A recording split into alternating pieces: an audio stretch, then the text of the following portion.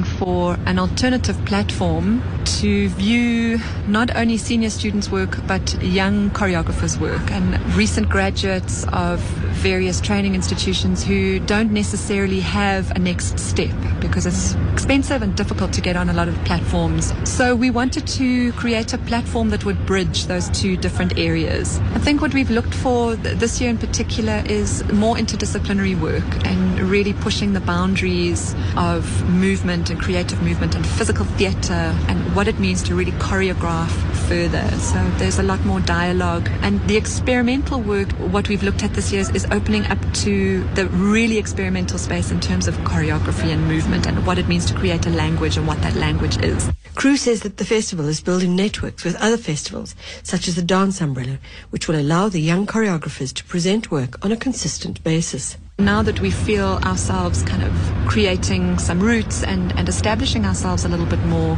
we really are looking for reaching out and connecting and strengthening nationally the kind of network and opportunities for these young voices, and perhaps create more stepping stones after detours. An opportunity to develop work consistently instead of just, sharing it once. According to the director, many of the proposals that they received spoke to xenophobia and conflict. What we've noticed this year is a strong shift in statement to where the choreographer exists in South Africa at the moment. So when we got the proposals, quite a few works already spoke to xenophobia, issues of conflict between not only individuals, two people, but large groups of people. So that seems to underpin the festival this year. The performance piece, Skeleton Woman, is a collaboration between performance artist Claire Russell and drama therapist Sean Palmer. Russell describes the folktale on which the performance is based and how it's been translated into movement. The story of the Skeleton Woman is about a young woman who's tossed into the sea by her father. One day, many years later, a fisherman comes into the bay and thinks that he's caught a really big fish. And much to his horror, he realizes that he's hooked the skeleton. There's a moment where he realizes that actually this isn't quite so threatening, but also that there's something very powerful going on. So he shows some compassion, some tenderness for her, and then he goes to sleep. And while he's asleep, she starts to come to life. She's been reinvigorated by this little bit of love that she's received. She takes his heart and she uses his heart to put flesh back onto her bones, to come back to life. And then she performs this dance where she is now a full, vigorous, powerful human being again. And once she's gone through that process, she turns her attention to him and they spend the night together. And one can interpret that as a story about becoming as a woman, a story about relationship, a story about becoming as a woman through relationship, and then being able to give a much more wholesome and nourishing way. We started to work through the story and realize that there were a number of kind of separate vignettes, little themes, and they each have their own signature music as well. And some of them are very kind of muscly, and some of them are much more expressive and much more spontaneous. They are really there to allow this process to come through and to really allow this to be a kind of ritual for going through that process. Presenting his work, Lotjani Zinyanya, is choreographer Tulani Lord Mngidi. The piece, which will also travel to the National Arts Festival in Grahamstown in July, focuses on the practices and art forms of the Ndebele people and how they came about being three different groups. This concept came about when I was watching a particular work about a certain ethnic group. So I drew my inspiration there. There's also my stories that they were never told, like my forefathers' stories that were never told. So it's very much important that I'm in the forefront, and then let me make use of this opportunity to tell these kind of stories, because if I don't do it, who will do it? The Detours Festival, Rerouting Movement Composition, is currently taking place at the Wits Theatre in Johannesburg until the 23rd of May. I'm Michelle Constant. This feature is produced by Monique Stander, and you can email me on create@basa.co.za. Create. Proudly brought to you by Business and Arts South Africa, creating new opportunities for business arts partnerships. Email create@baza.co.za. And Mabubu Luga is our lone producer today. Thank you very much to her. And senior producer is Evelyn Tongwane. Thanks to Mark Prella, who's our technical producer today. Executive producers Aubrey Setie and Krivani Pillay. My name is Bongi Kwala. Let's connect again for your midweek edition of PM Live. That's between 12 and 1 tomorrow. Otherwise, is up next with Shadow Twala between 1 and 2, and then afternoon talk, Ashraf Garda till 4 o'clock. PM Live, 4 o'clock to 6 o'clock. Goodbye.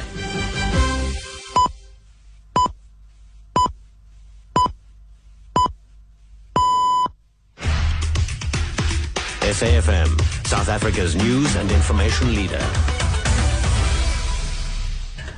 Top stories at 1 o'clock. Bloempoort residents take to the streets over incomplete road, and Eskom says Madonna not forced to resign. Good afternoon. Community members in Bloempoort in Limpopo have barricaded the R25 road between Groblersdal and Denelton. Residents are protesting about a road that has been left unfinished by a contractor.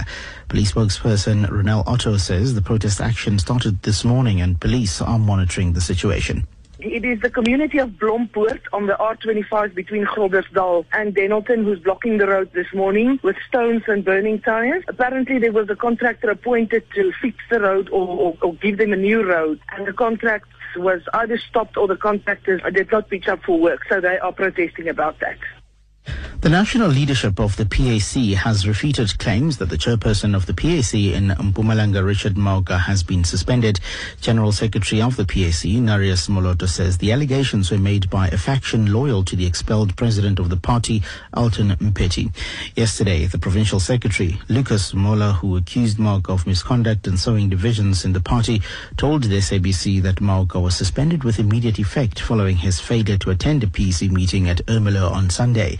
But Moloto insists that Mauka is still the leader of the party in the province. These reports and announcements are false. He's still a provincial chairperson. He's having a support of the structures of Mpumalanga, and he's having the support of the national office of the PAC. Mola is a big supporter of the expelled former president Alton Mpeti. Their actions are clearly actions which are intended to destabilize the PAC.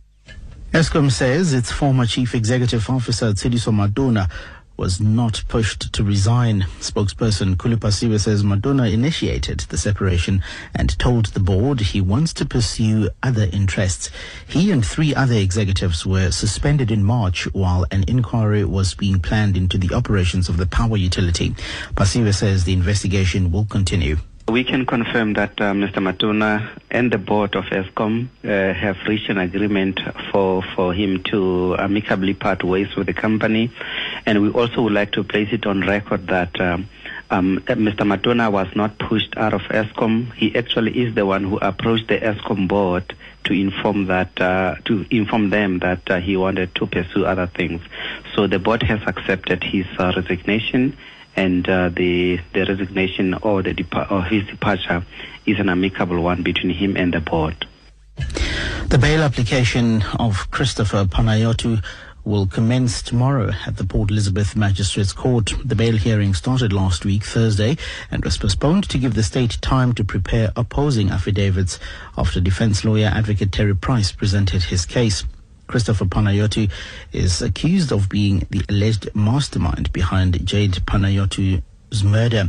In April, she was abducted from their townhouse and her body later found in an area outside KwaNobuhle township in Uitenhage. Jade Lee Pulser reports. Christopher Panayotu appeared in court last week Thursday, where he submitted affidavits stating why he should be granted bail. In those documents, he cited that he was not a flight risk and that his defense team was in possession of his passport. In the affidavit of Panayotu, it contained information regarding his application for bail, such as the living conditions at St. Albans Prison, which he cited as contravening the basic human rights, such as adequate nutrition and sanitary facilities. Panayotu also stated in his affidavit that there were far more serious crimes committed daily.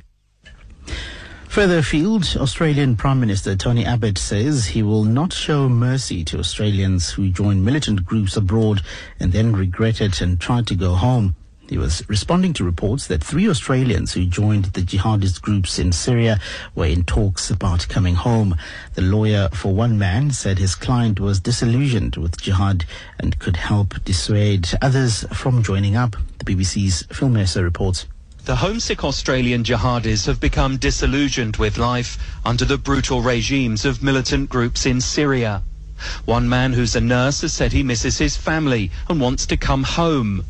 Secret negotiations between his lawyer and the government in Canberra have stalled.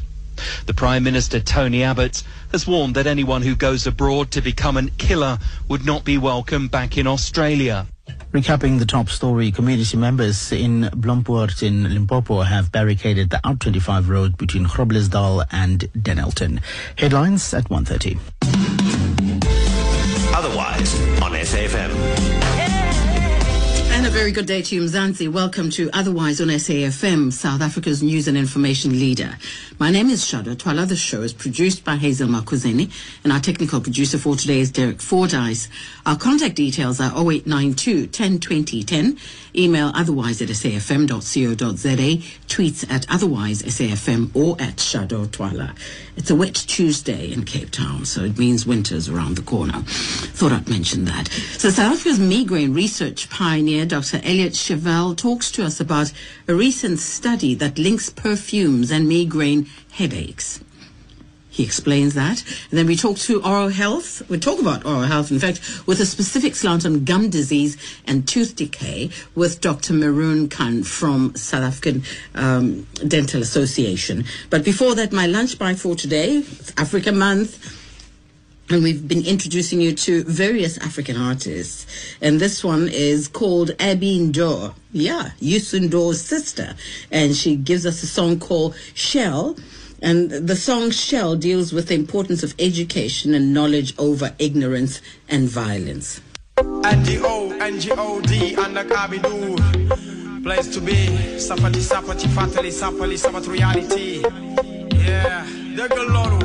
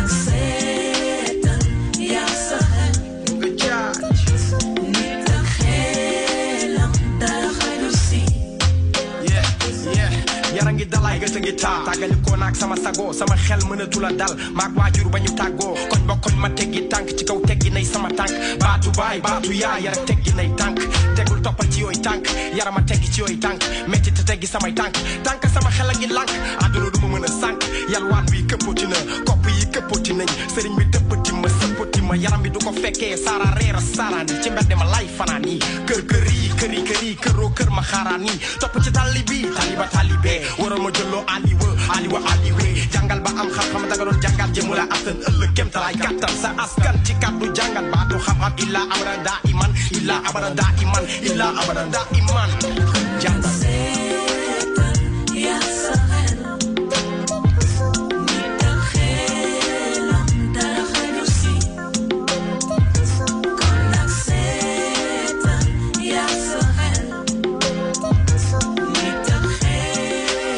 Abi Ndor, Youssou N'Dour's sister from Senegal, and just to explain a bit about her thinking on that song, consciousness and brutality start at school the same day.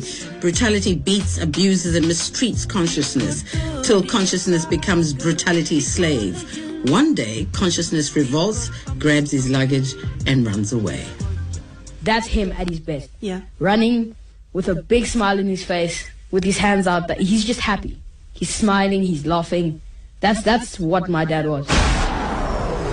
To mark 2 years since the passing of journalist, broadcaster and patriotic South African Vuyo Mbuli, a memorial race will be held in Houghton as part of the Vuyo Mbuli Legacy Project. The 5-kilometer, 10-kilometer race, which is also open to walkers, will take place on Sunday, 24th May 2015 at 8 a.m., starting at the James and Ethel Gray Park. Proceeds from the race will go towards the Ubosowena Community Dialogue. The dialogues will be held at the community halls in various provinces, targeting those without internet access, and will feature medical experts who will educate and engage with community members on pulmonary embolism. These will take place in October in line with World Embolism Day. For more information on the Vuyo Mbuli Memorial Race, please call 011-656-8008 or visit the SAFM website www.safm.co.za. SAFM, South Africa's news and information leader. Otherwise on SAFM.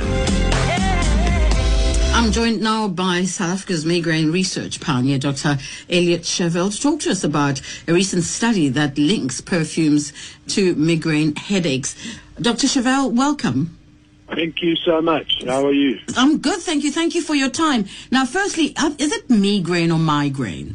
You know, it just depends which part of the world you come from. It doesn't matter, though. Well, I'm happy you said that, because I didn't want to start off on the wrong foot. Yeah, I think people who speak proper English say migraine, and people who speak American English say migraine. Oh, okay. No. It really doesn't. Well, now that we're over that, this is an interesting study. What do we understand by it? Can you unpack it for us, please? Which study is this? The perfume and migraine study. Yeah, look, you know, it's long been known that perfume can be a trigger for migraine. Mm-hmm. And this study just highlighted it once more.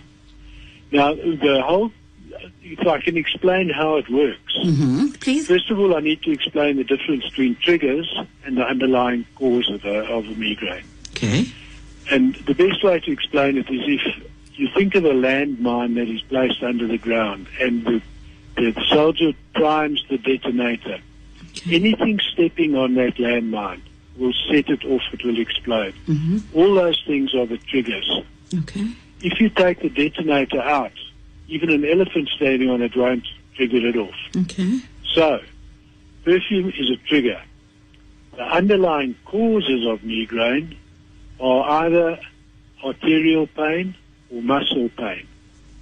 So what we do is we find what the underlying cause is, treat that cause, and then the trigger doesn't work anymore. So a perfume trigger would not work once the patient had the proper treatment. So that patient can then start wearing perfume again without any problem. Now, apparently this study says the more men than women kind of were affected by these headaches or the triggers. Well, you see, nobody knows why that is. It's just a subject that one could speculate on, but nobody knows why. What happens is that when there's pain from either the arteries or the muscles or both, the brain becomes hypersensitive to many things. And certain smells are one of them. Other people can't stand bright lights. Other people can't stand noises. Some have all of those things.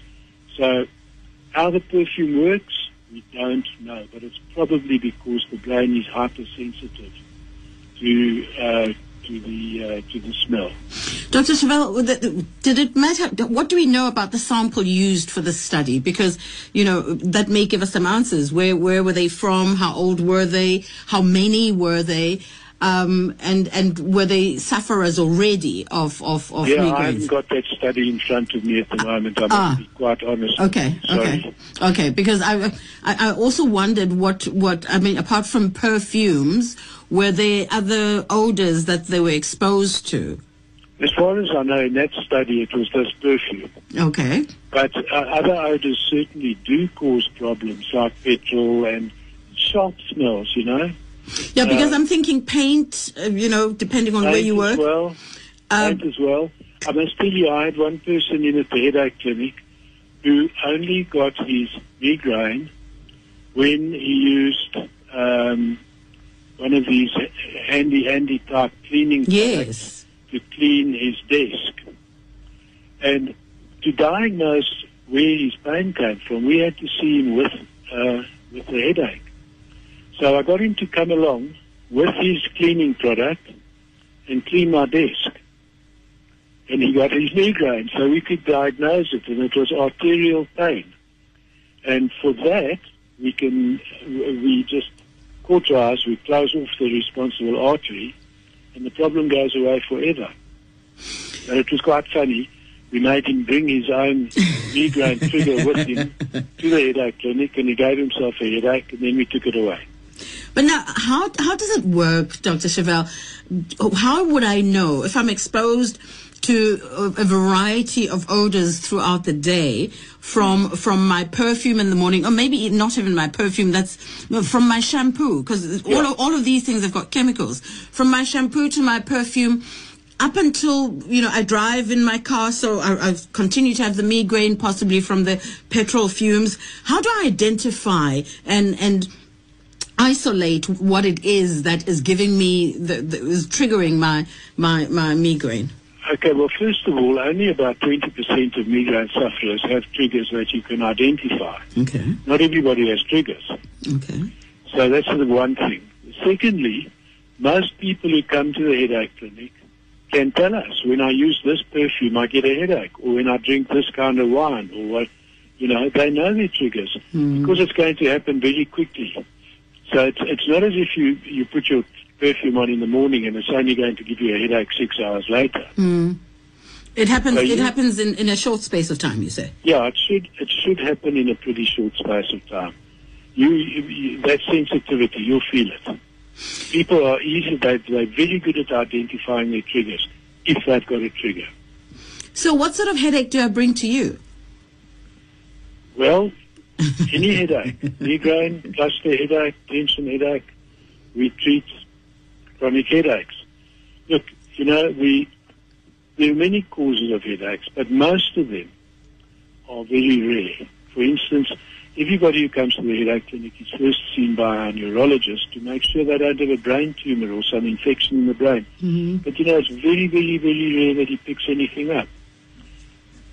What we do is we find then where the pain is coming from, once he's given them a clean bill of health as far as the brain goes. And most headaches come from either the muscles of the jaws and neck or the arteries in the scalp. So we've devised special tests to test this sort of thing and to test the arteries. And in fact, we get patients from all over the world coming for the artery surgery, because this is the only place in the world that does it. Really? And they've got to come here. We get people from the States, from Australia. I've had people from Vladivostok and Kazakhstan, from the weirdest places. Why are we the only ones in the world? Well, I developed this operation and nobody's copied me yet. Oh, okay. But you are teaching other people? I'm trying to, yeah. We've got another maxillofacial surgeon at the moment learning.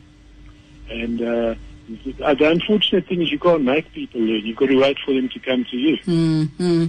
But we're getting there. And it's really exciting getting people from all over. I can imagine, because it also gives you a wider scope of understanding, yes. The causes of headaches, and maybe there are different ones around the world. But I'd like to know, though, are there dangers? When is it time to come and see Dr. SHEVEL for that operation? Because you may not experience it all the time, but there may be periods of calm, and then your headache comes back. Yes. So I understand what you're getting. The first thing I need to mention: not everybody needs an operation. We can help many, many people without an operation. But the time to come is either if you're taking regular painkillers, if the pain is getting worse, if it's affecting your quality of life. I mean, it affects people's interpersonal relationships. It affects their work relationships. They can't go out sometimes because they never know when a migraine's going to hit them. It's actually a terribly debilitating condition. And so if you get the odd headache now and again and you take a couple of disciplines and it goes away, that's not a big deal. But if you get regular headaches, you should have something seen, and you should have it seen to. Dr. SHEVEL, do these painkillers work? And I want you to explain how they work, because other people, like myself, when I feel I have a headache, I just drink water. Is it psychological, or do they actually work? No, it's not psychological. And in fact, we've got a big problem with doctors telling patients, oh, it's all in your head and it's psychological. Because then it gives people psychological problems. And the doctors who say this are only the doctors who don't know how to find where the headache's coming from. So they make it the patient's fault. You can get people with real psychological problems because they think they are to blame. Especially when a family member says, just take the distance and go and lie down, or stop being a baby. It's a big problem. Some people's trigger for headaches is dehydration. So in your case, if you drink water and it goes away, well, you're lucky. But it doesn't help everybody because their triggers are different, or they don't have a trigger, it just comes. But they must have a trigger, but it's not a trigger that we've ever been able to identify, put it that way. Now, back to the tablets.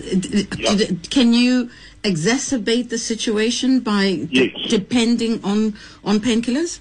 Yes, if you have to take regular painkillers or regular migraine medication, and that's 2-3 times a week, you run a very serious risk of developing what they call medication overuse headache, which means that the headache you've got gets more and more severe and more frequent.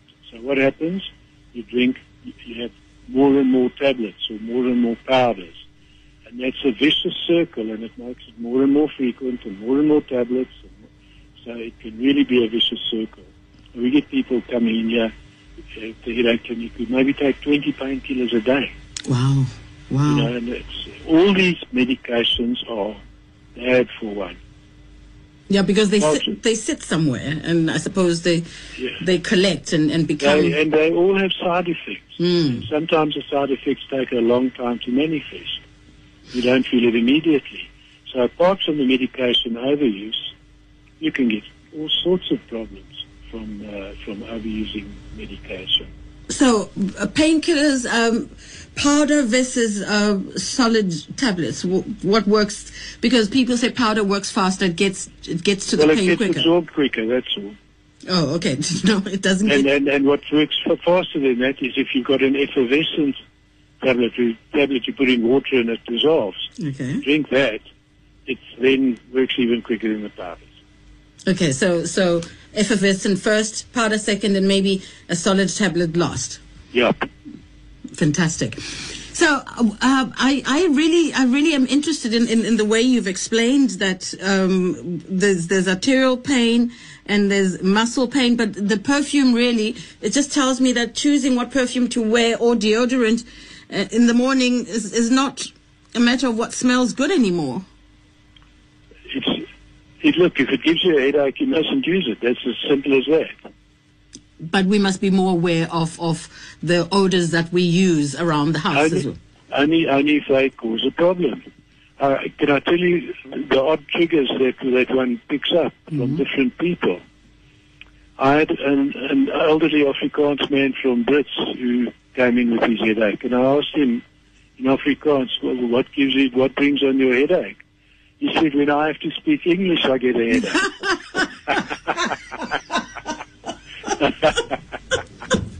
Well, I suppose, there are other triggers. If you have an argument, then you get a headache, Perhaps the stress gives you headaches as well, and that's usually because the muscles tense up more if you've got a muscle problem.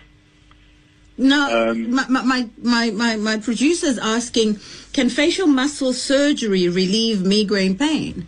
No. Not facial muscle surgery, other kind of muscles. You see, when you talk about facial muscles, you're talking about the expression, the muscles of expression. There is the muscles of the forehead in certain people. If you remove those, it can relieve the headache. But it's quite an operation. There are a lot of surgeons in America, plastic surgeons, who are doing it. But we've got easier ways of doing it. Now, how does yours work? Removing the arterial pain. We find which arteries are causing the problem, and then we operate on them and close them off permanently. And fortunately, they are arteries that you don't need, like the appendix and the tonsils and the wisdom teeth. You can get on very well without them. So it's done in a day, as a day procedure. It's quite a long procedure. It takes 2 hours, 2.5 hours. But the patient gets up and goes home the same day. And is recovered and back at work what? Well, you see, back at work, it depends. If you work for the post office, you need 2 months off. If you've got your own business, you'll be back at work the next day. So are there other triggers in foods, let's say? Yes, there are a million triggers. The most common ones are certain kinds of cheese, fermented cheeses, red wine, citrus, chocolate, but the list goes on and on because every patient is different. Some people, weather changes trigger it off. Some people going out in the sun triggers it off. So, and do children suffer the same? Are there common migraines in children rather than more? Children get them as well. They are just smaller copies of adults. But the interesting thing is, before puberty, boys and girls get them at about the same rate. As soon as girls start the menstrual cycle, the rate goes up at 3-to-1 because the normal fluctuations of hormones during the menstrual cycle can also trigger a headache. Wow. I've learned so much from you, Dr. SHEVEL. Thank you so much for joining us. So how do people find you to bring headaches to you? We've got a national phone number. I'll give it to you. It's 0861 Yes. 678 Yes. 911. Okay, and you only operate in Johannesburg? No, I also go to Cape Town. We've got a branch in Cape Town. Okay, so and but it's the same number. It's a national number. Okay, and do you have a website? Yes, www.headacheclinic.co.za. Dr. SHEVEL, I hope to see you next time when you are in Cape Town, and let's have another conversation about migraines. But your advice right now is identify, if you can, your or your trigger of migraines, and then that's what you want to know, and bring it to you, huh? Yeah, well, we don't worry too much about triggers because we're removing the underlying cause.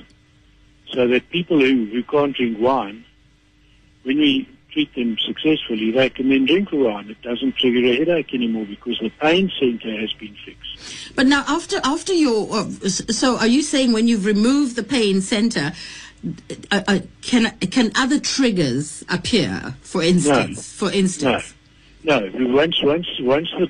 Once the pain, the place that the pain's coming from has been properly treated, it never gets painful again. So can I be can't make it painful? Can I be proactive and come to you even without a headache, so that you remove the arterials that are that I don't need? We can. We would have to diagnose, and we've got methods of diagnosing how to do it. And what's causing the problem, whether it's muscle, whether it's artery, whether it's both. And if there are any other factors that are affecting those two, like, for instance, even a slightly high filling on a tooth can be a contributory factor. Neck problems, jaw joint, the sinuses. It's a really complex field. So what we do is we do a complete diagnosis. We go through everything possible that can possibly be contributing to the headache, so that we get a full as full knowledge as we can of that patient's particular migraine map. I think all of us dream of a headache-free life. It's good to know that you're out there, Dr. SHEVEL, and please find somebody to teach, find somebody to hand over to, because we really need to have somebody study you, and Well, thanks very much. Well, we're getting there. Thank you, Dr. SHEVEL. You have a good day. You too. Bye. Bye-bye. www.headacheclinic.co.za or 0861 678 911 is the number for the Headache Clinic. And Dr. SHEVEL, it sounds like an amazing experience to live. I dream of a headache-free life. I think all of us do. And it's interesting that we're going to talk oral health. And I think that he mentioned that there is a connection with even with a filling in your or a toothache, I suppose, that would cause a headache. And we're talking oral health with Dr. Khan after this. But it is now time for SAFM News Headlines with Sir Otsile Sako. Thanks, Shadow. Good afternoon. South Africa will start the process of procuring a nuclear fleet later this year to generate almost 10,000 megawatts of power. The bail application of Christopher Panayotu will commence tomorrow at the Port Elizabeth Magistrates Court, and community members in Bloempoort in Limpopo have barricaded the R25 road between Groblersdal and Dennilton. Residents are protesting about a road that has been left unfinished by a contractor. Details at 2 o'clock. Otherwise, on SAFM. Dr. Mehroon Khan is the dentist from the South African Dental Association, and she joins me now on the phone. Dr. Khan, welcome. Thank you for your time. Thank you for having me, Shadow. Now, why do you, I don't know how to ask this question. We all don't seem to understand oral health, even though it's one of the first few things taught. I remember, trucks coming to my school as a little girl, talking to us about just really general health care for our oral health for our mouths and teeth. But why is it that we find ourselves facing problems in an adult age? I think it starts off with the way we care for our teeth. Firstly, it's the brushing and the flossing. People tend to be lazy to brush their teeth in the evening. They may brush in the morning, but incorrect techniques can also increase your chances of getting cavities and not caring for your teeth. So the first step obviously would be good brushing and flossing habits, which should be part of your daily grooming care. Now, what do we use to brush our teeth? And because I worry about the kind of toothpaste that we have around. What do they contain? Can they make the condition of our teeth worse than it is? Because we hardly understand. All we know that, if they have fluoride, then they're okay. Okay, you have different toothpaste depending on the condition of your mouth. We have the clear paste that are used for patients that have had crowns and bridge work and porcelain restorations in their mouth, and you don't want an abrasive toothpaste that would take away the color and shine of those crowns. The abrasive toothpaste are hard on the enamel, so if you brush hard already, then you need to choose a more gentler toothpaste. It is important that you have sufficient fluoride in your toothpaste, and there are toothpastes that are approved by the South African Dental Association. Okay, but is there sugar in toothpaste or only artificial sweetener? There are sugars present, and it's important when you do purchase your toothpaste to look at the ingredients. And I think the higher content sugars are in the pediatric toothpaste, the children's toothpaste.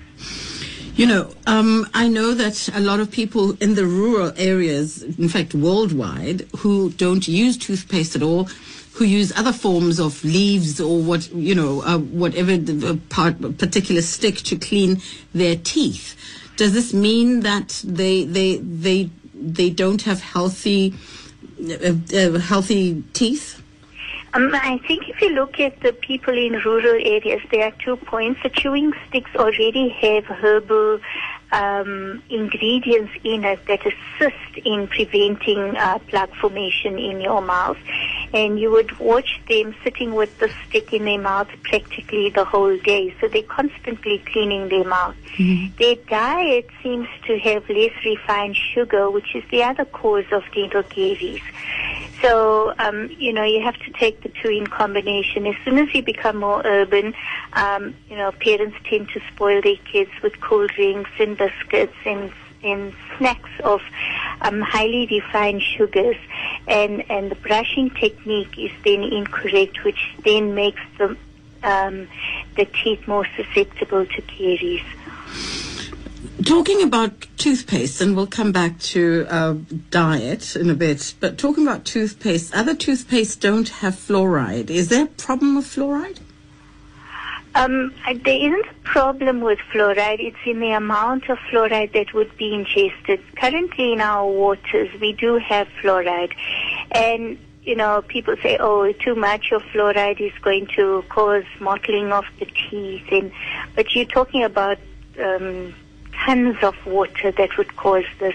For the routine water that we consume, it is quite safe for us to drink the tap water in South Africa. Mm-hmm. So there's nothing wrong really with fluoride. Can we measure how much fluoride we use? It is difficult. It's supposed to be 2 parts per million in the amount of fluoride ingested per day. However, how do you measure that? You have fluoride in food, you have fluoride in your toothpaste, you have fluoride in the water.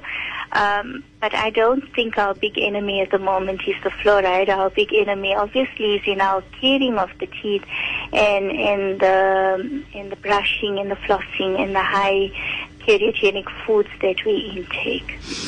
Now, I know that from previous conversations, African people predominantly suffer from gum disease, regardless of the condition of their teeth. Are you able to unpack that for us? I'm not sure where you got your stats from, but periodontal disease is a very rife disease, and it's found across all population groups. And one of the principal causes of periodontal disease is lack of flossing. Flossing cleans your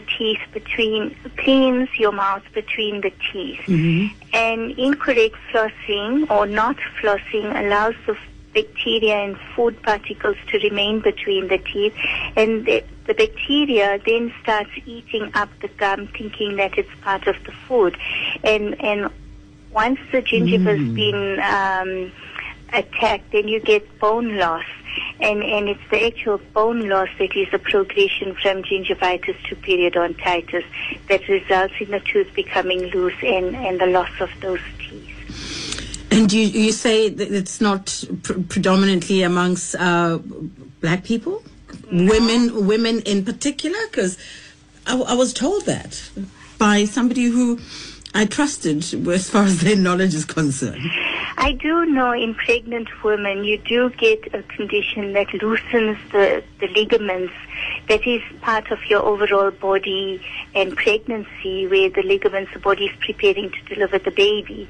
So you do get a condition called pregnancy periodontitis, where the ligaments loosen, but with correct dental routine and with correct eating habits, those ligaments firm up again and you won't lose those teeth. But you need immaculate oral hygiene. I mean, I don't think it's correct to say that it's related to women and it's related to one particular group. Okay. Thanks for clearing that up.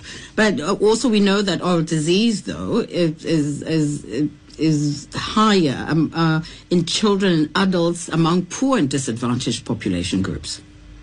That is also a fallacy, that it's only amongst the poor and disadvantaged. There may be a category that may not be able to afford a toothbrush, but chewing stick is available and you could use a chewing stick to clean your mouth. But it's the affluent urban families that are eating the sugars, and that's what's causing the higher caries incidence in our population. I must go and re-look at this because I got this from the World Health Organization website. Saying that it's more prevalent.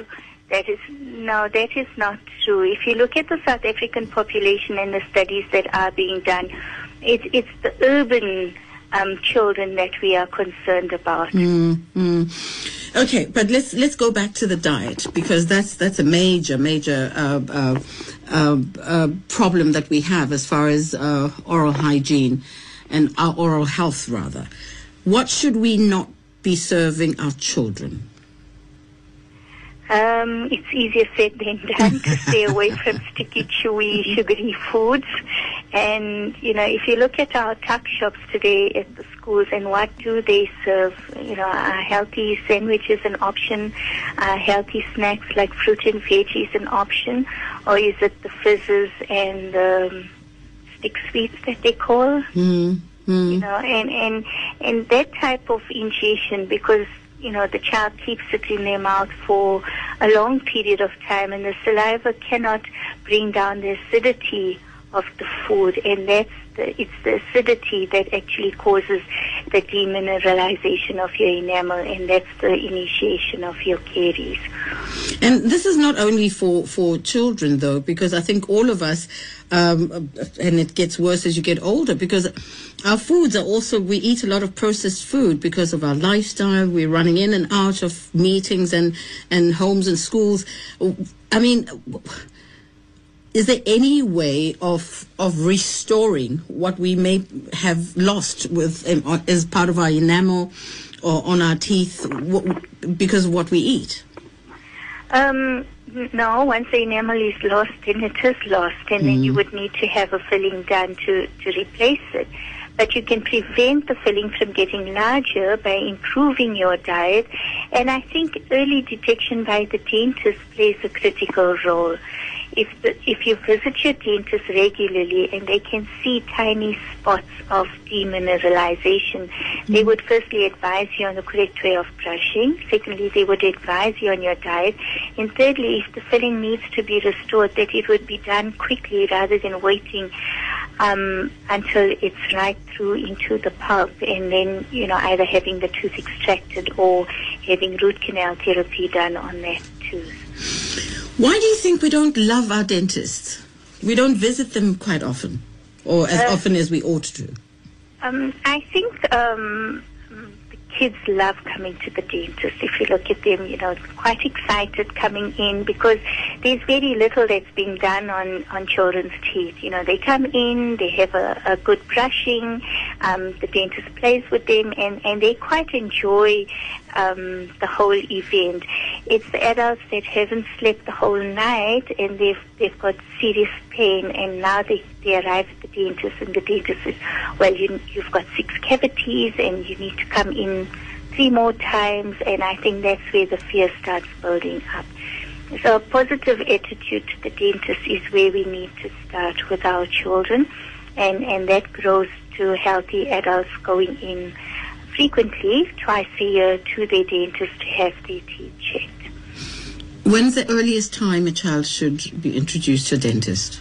I think when they get their first tooth.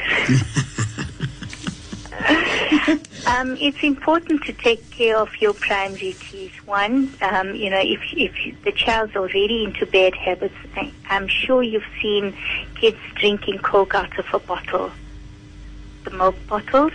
And that's one of the earliest ways of destroying your child's tooth, because the acidity of the Coke damages the teeth. So if you take your child early to the dentist would advise you on the correct eating habits and the way of cleaning the primary teeth. And the reason we like to restore primary teeth is to allow the permanent teeth to be placed in their correct position in their mouth to prevent misalignment of teeth and further orthodontic treatment at a later stage. So you're encouraging us to floss and brush as often, but can brushing too much also worsen the condition of your teeth?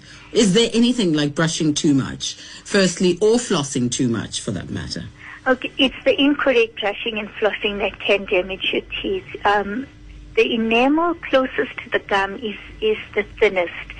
So if you scrub your teeth down, you are going to wear away that enamel, and you end up with like tiny little erosions on the teeth that can be very sensitive.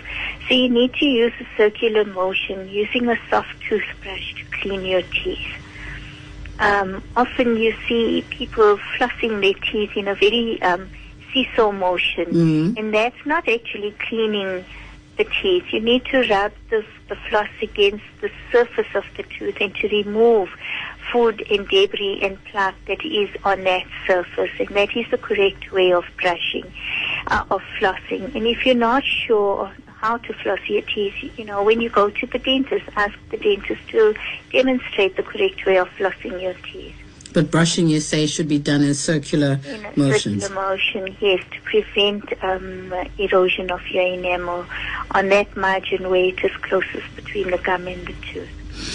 Now, the gum disease, even when you have healthy teeth, you may lose them because of the disease, right? Yes. The tooth hasn't got caries, but it's mobile. Yes. Okay, so you need to visit. We have a specialist called a periodontist who deals specifically with gum and bone disease, and they go in and they clean out your bone and they try and restore your gums to a level that it would hold your teeth or maintain your teeth in your mouth. Otherwise, periodontist. Otherwise, then false teeth is where you're going. False teeth, implants, crowns and bridges. So you do have other options, but it's best to try and maintain your own teeth. Now, there's a very big fad that happens, whitening your teeth. How good is that, or bad for your teeth to whiten them? It is an aesthetic treatment, and with everything else going global, our oral health has also gone global, and people watch television programs and these makeovers, and you can see your teeth being whitened.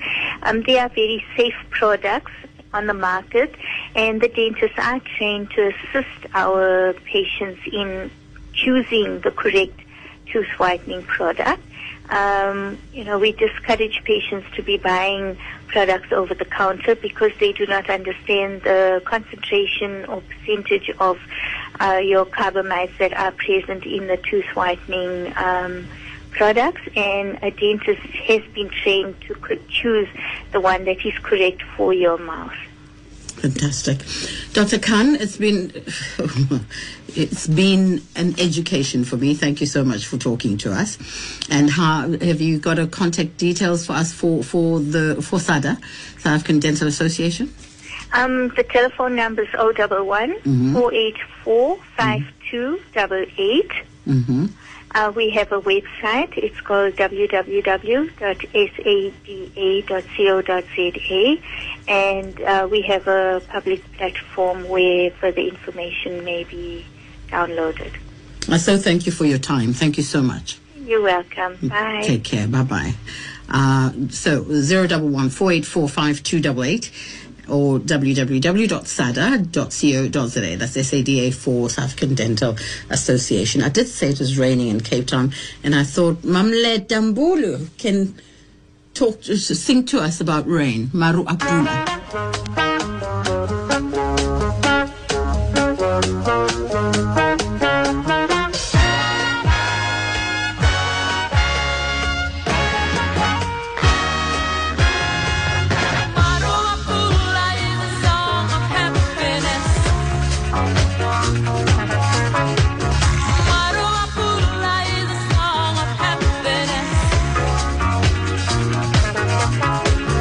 Come on, people, gather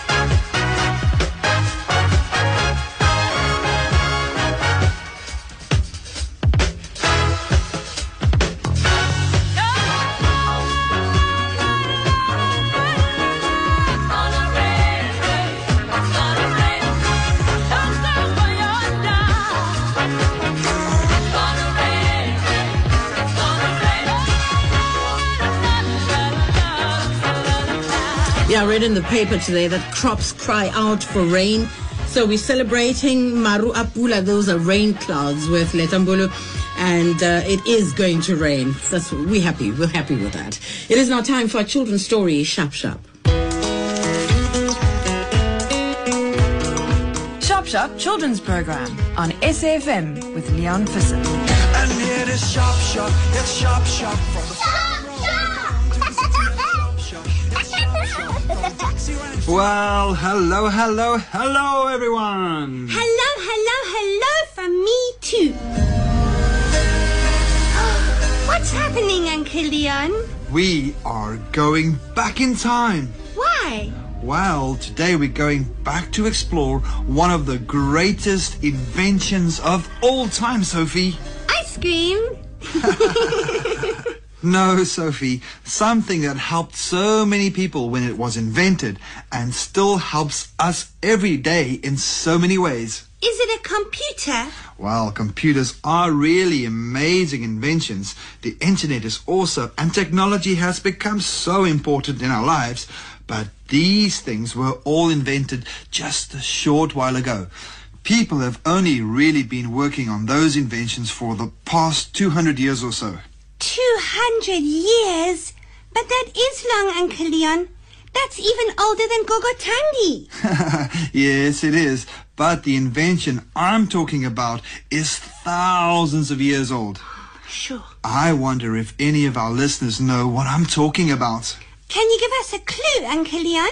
Okay, well, you know that we've been talking quite a bit about cars and transport in our previous episodes, right? Uh-huh. Well, almost every type of transport needs this thing to go. In fact, most cars need 4 of these things. Oh dear, I think I've given it away. No, I don't think so. 4 things to go. I think I know now, Uncle Leon. I think I'm going to say what I think it is now, Uncle Leon. Listen, everyone, because Sophie is about to make an announcement of the greatest invention of all time is a wheel. Yes, that's exactly it, Sophie. Well done. I got it right. It was the wheel. But I don't understand, Uncle Leon. Wheels are very nice. They make cars go and bicycles. But what makes that the most importantest invention of all time in the world ever? Well, let me tell you, for a start, wheels can take you places. And we humans have come a long way since we discovered the wheel. But there are lots of other things we would have never discovered if we didn't first invent the wheel. For example, you see this watch I'm wearing? Mm-hmm. Inside are tiny little wheels that turn all the time to keep time. Wow. And you see this special office chair that I'm sitting on? Are there little wheels inside your chair too? Well, have a look. Look at the bottom underneath the chair legs. Tell me, what do you see? Wheels. Exactly. But, Uncle Leon, that's still not very important. It's nice to have it, but we can't not live without not having it. We can't not... We can live without it, yes. But now think about the building we're in. I can tell you that lots of vehicles with wheels help to build this big building. Really? Oh, yes.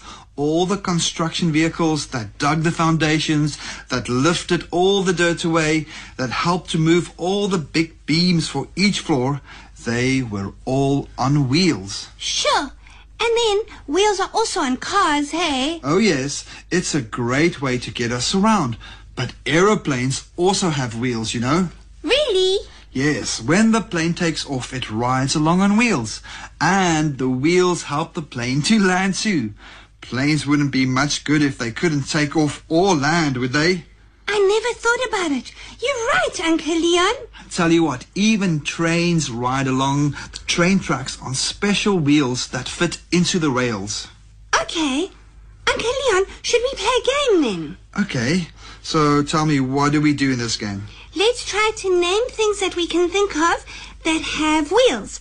I will go first. Okay. Are you ready? Ready and steady. Okay, then go.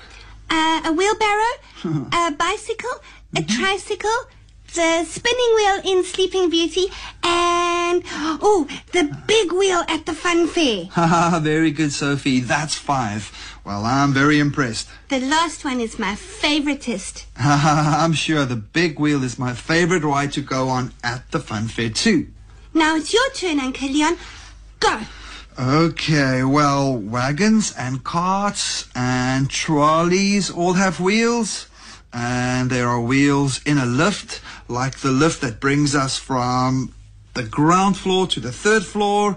And let me just think a little bit more. Sellotape and toilet paper both go round and round on a little wheel made of plastic or wood or cardboard. And then there's the wheel that is used to make all sorts of clay pots. And that's called a potter's wheel. Sure, you think of 7 things, Uncle Leon.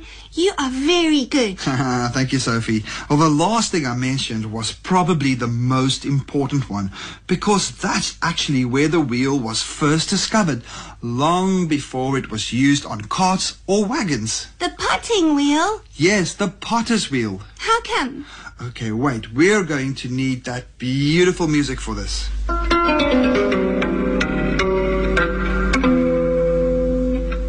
Is this going to be a history class, Uncle Leon? Well, just a short, fun one, yes. Okay.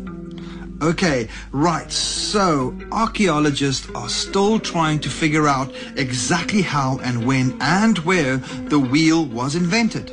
It seems like a lot of different people around the world were working on some sort of wheel at around the same time. But they have managed to figure out that people in Europe and Mesopotamia were using wheels at least 5,500 years ago. Sure.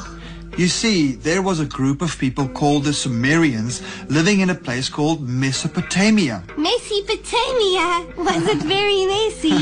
No, not messy. Mesopotamia. It was around the same area where Iraq is now. Oh, okay.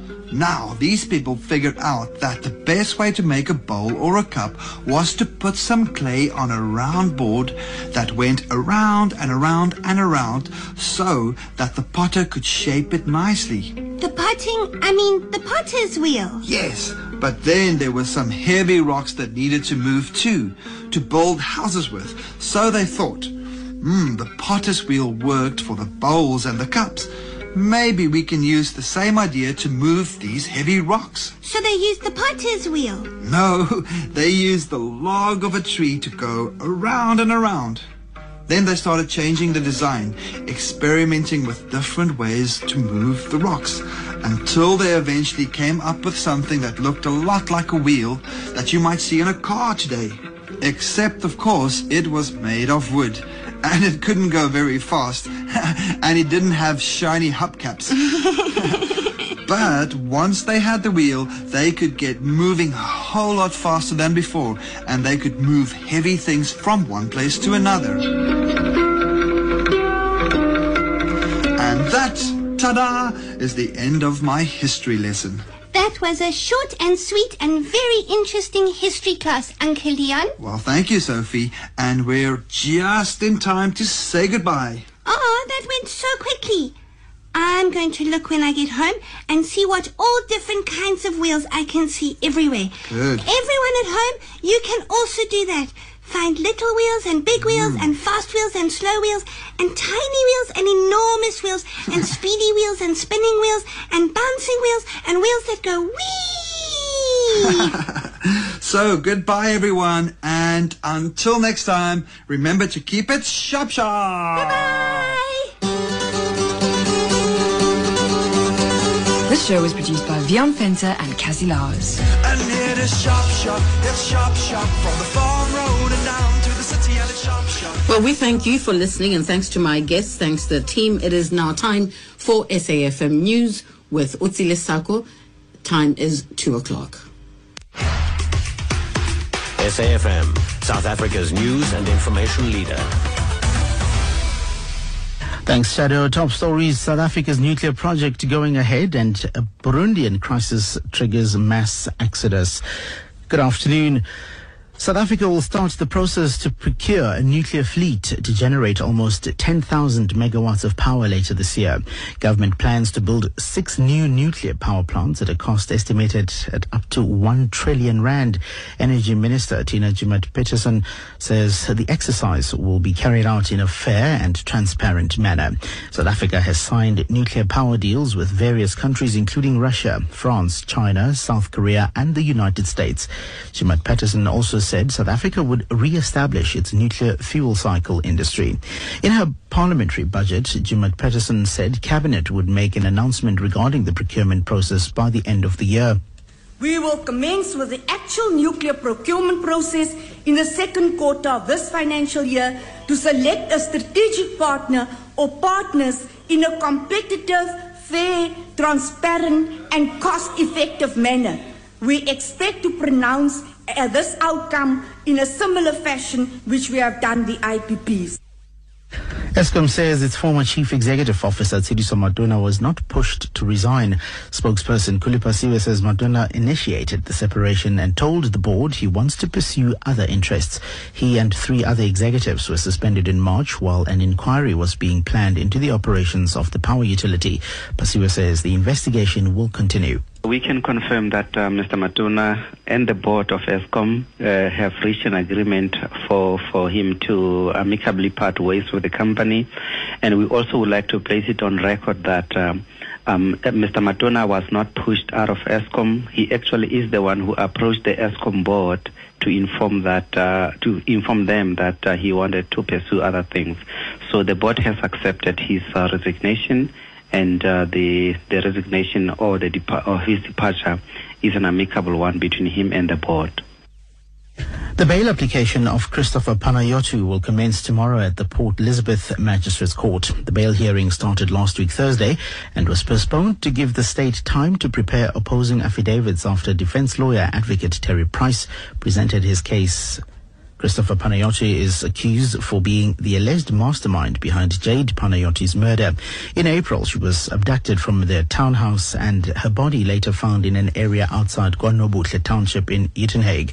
Jade Lee Polzer reports. Christopher Panayotu appeared in court last week Thursday, where he submitted affidavits stating why he should be granted bail. In those documents, he cited that he was not a flight risk and that his defense team was in possession of his passport. In the affidavit of Panayotu, it contained information regarding his application for bail, such as the living conditions at St. Albans Prison, which he cited as contravening the basic human rights, such as adequate nutrition and sanitary facilities. Panayotu also stated in his affidavit that there were far more serious crimes committed daily. The state says the 5th charge of defeating the ends of justice was laid to Panayotu as he allegedly gave police false whereabouts of middleman Lutando Sioli and encouraged Sioli to destroy evidence and flee town. His lawyer, Alvin Gribeno, is confident and says that his client will be granted bail tomorrow. J.Lee Paulser, SABC News, Port Elizabeth.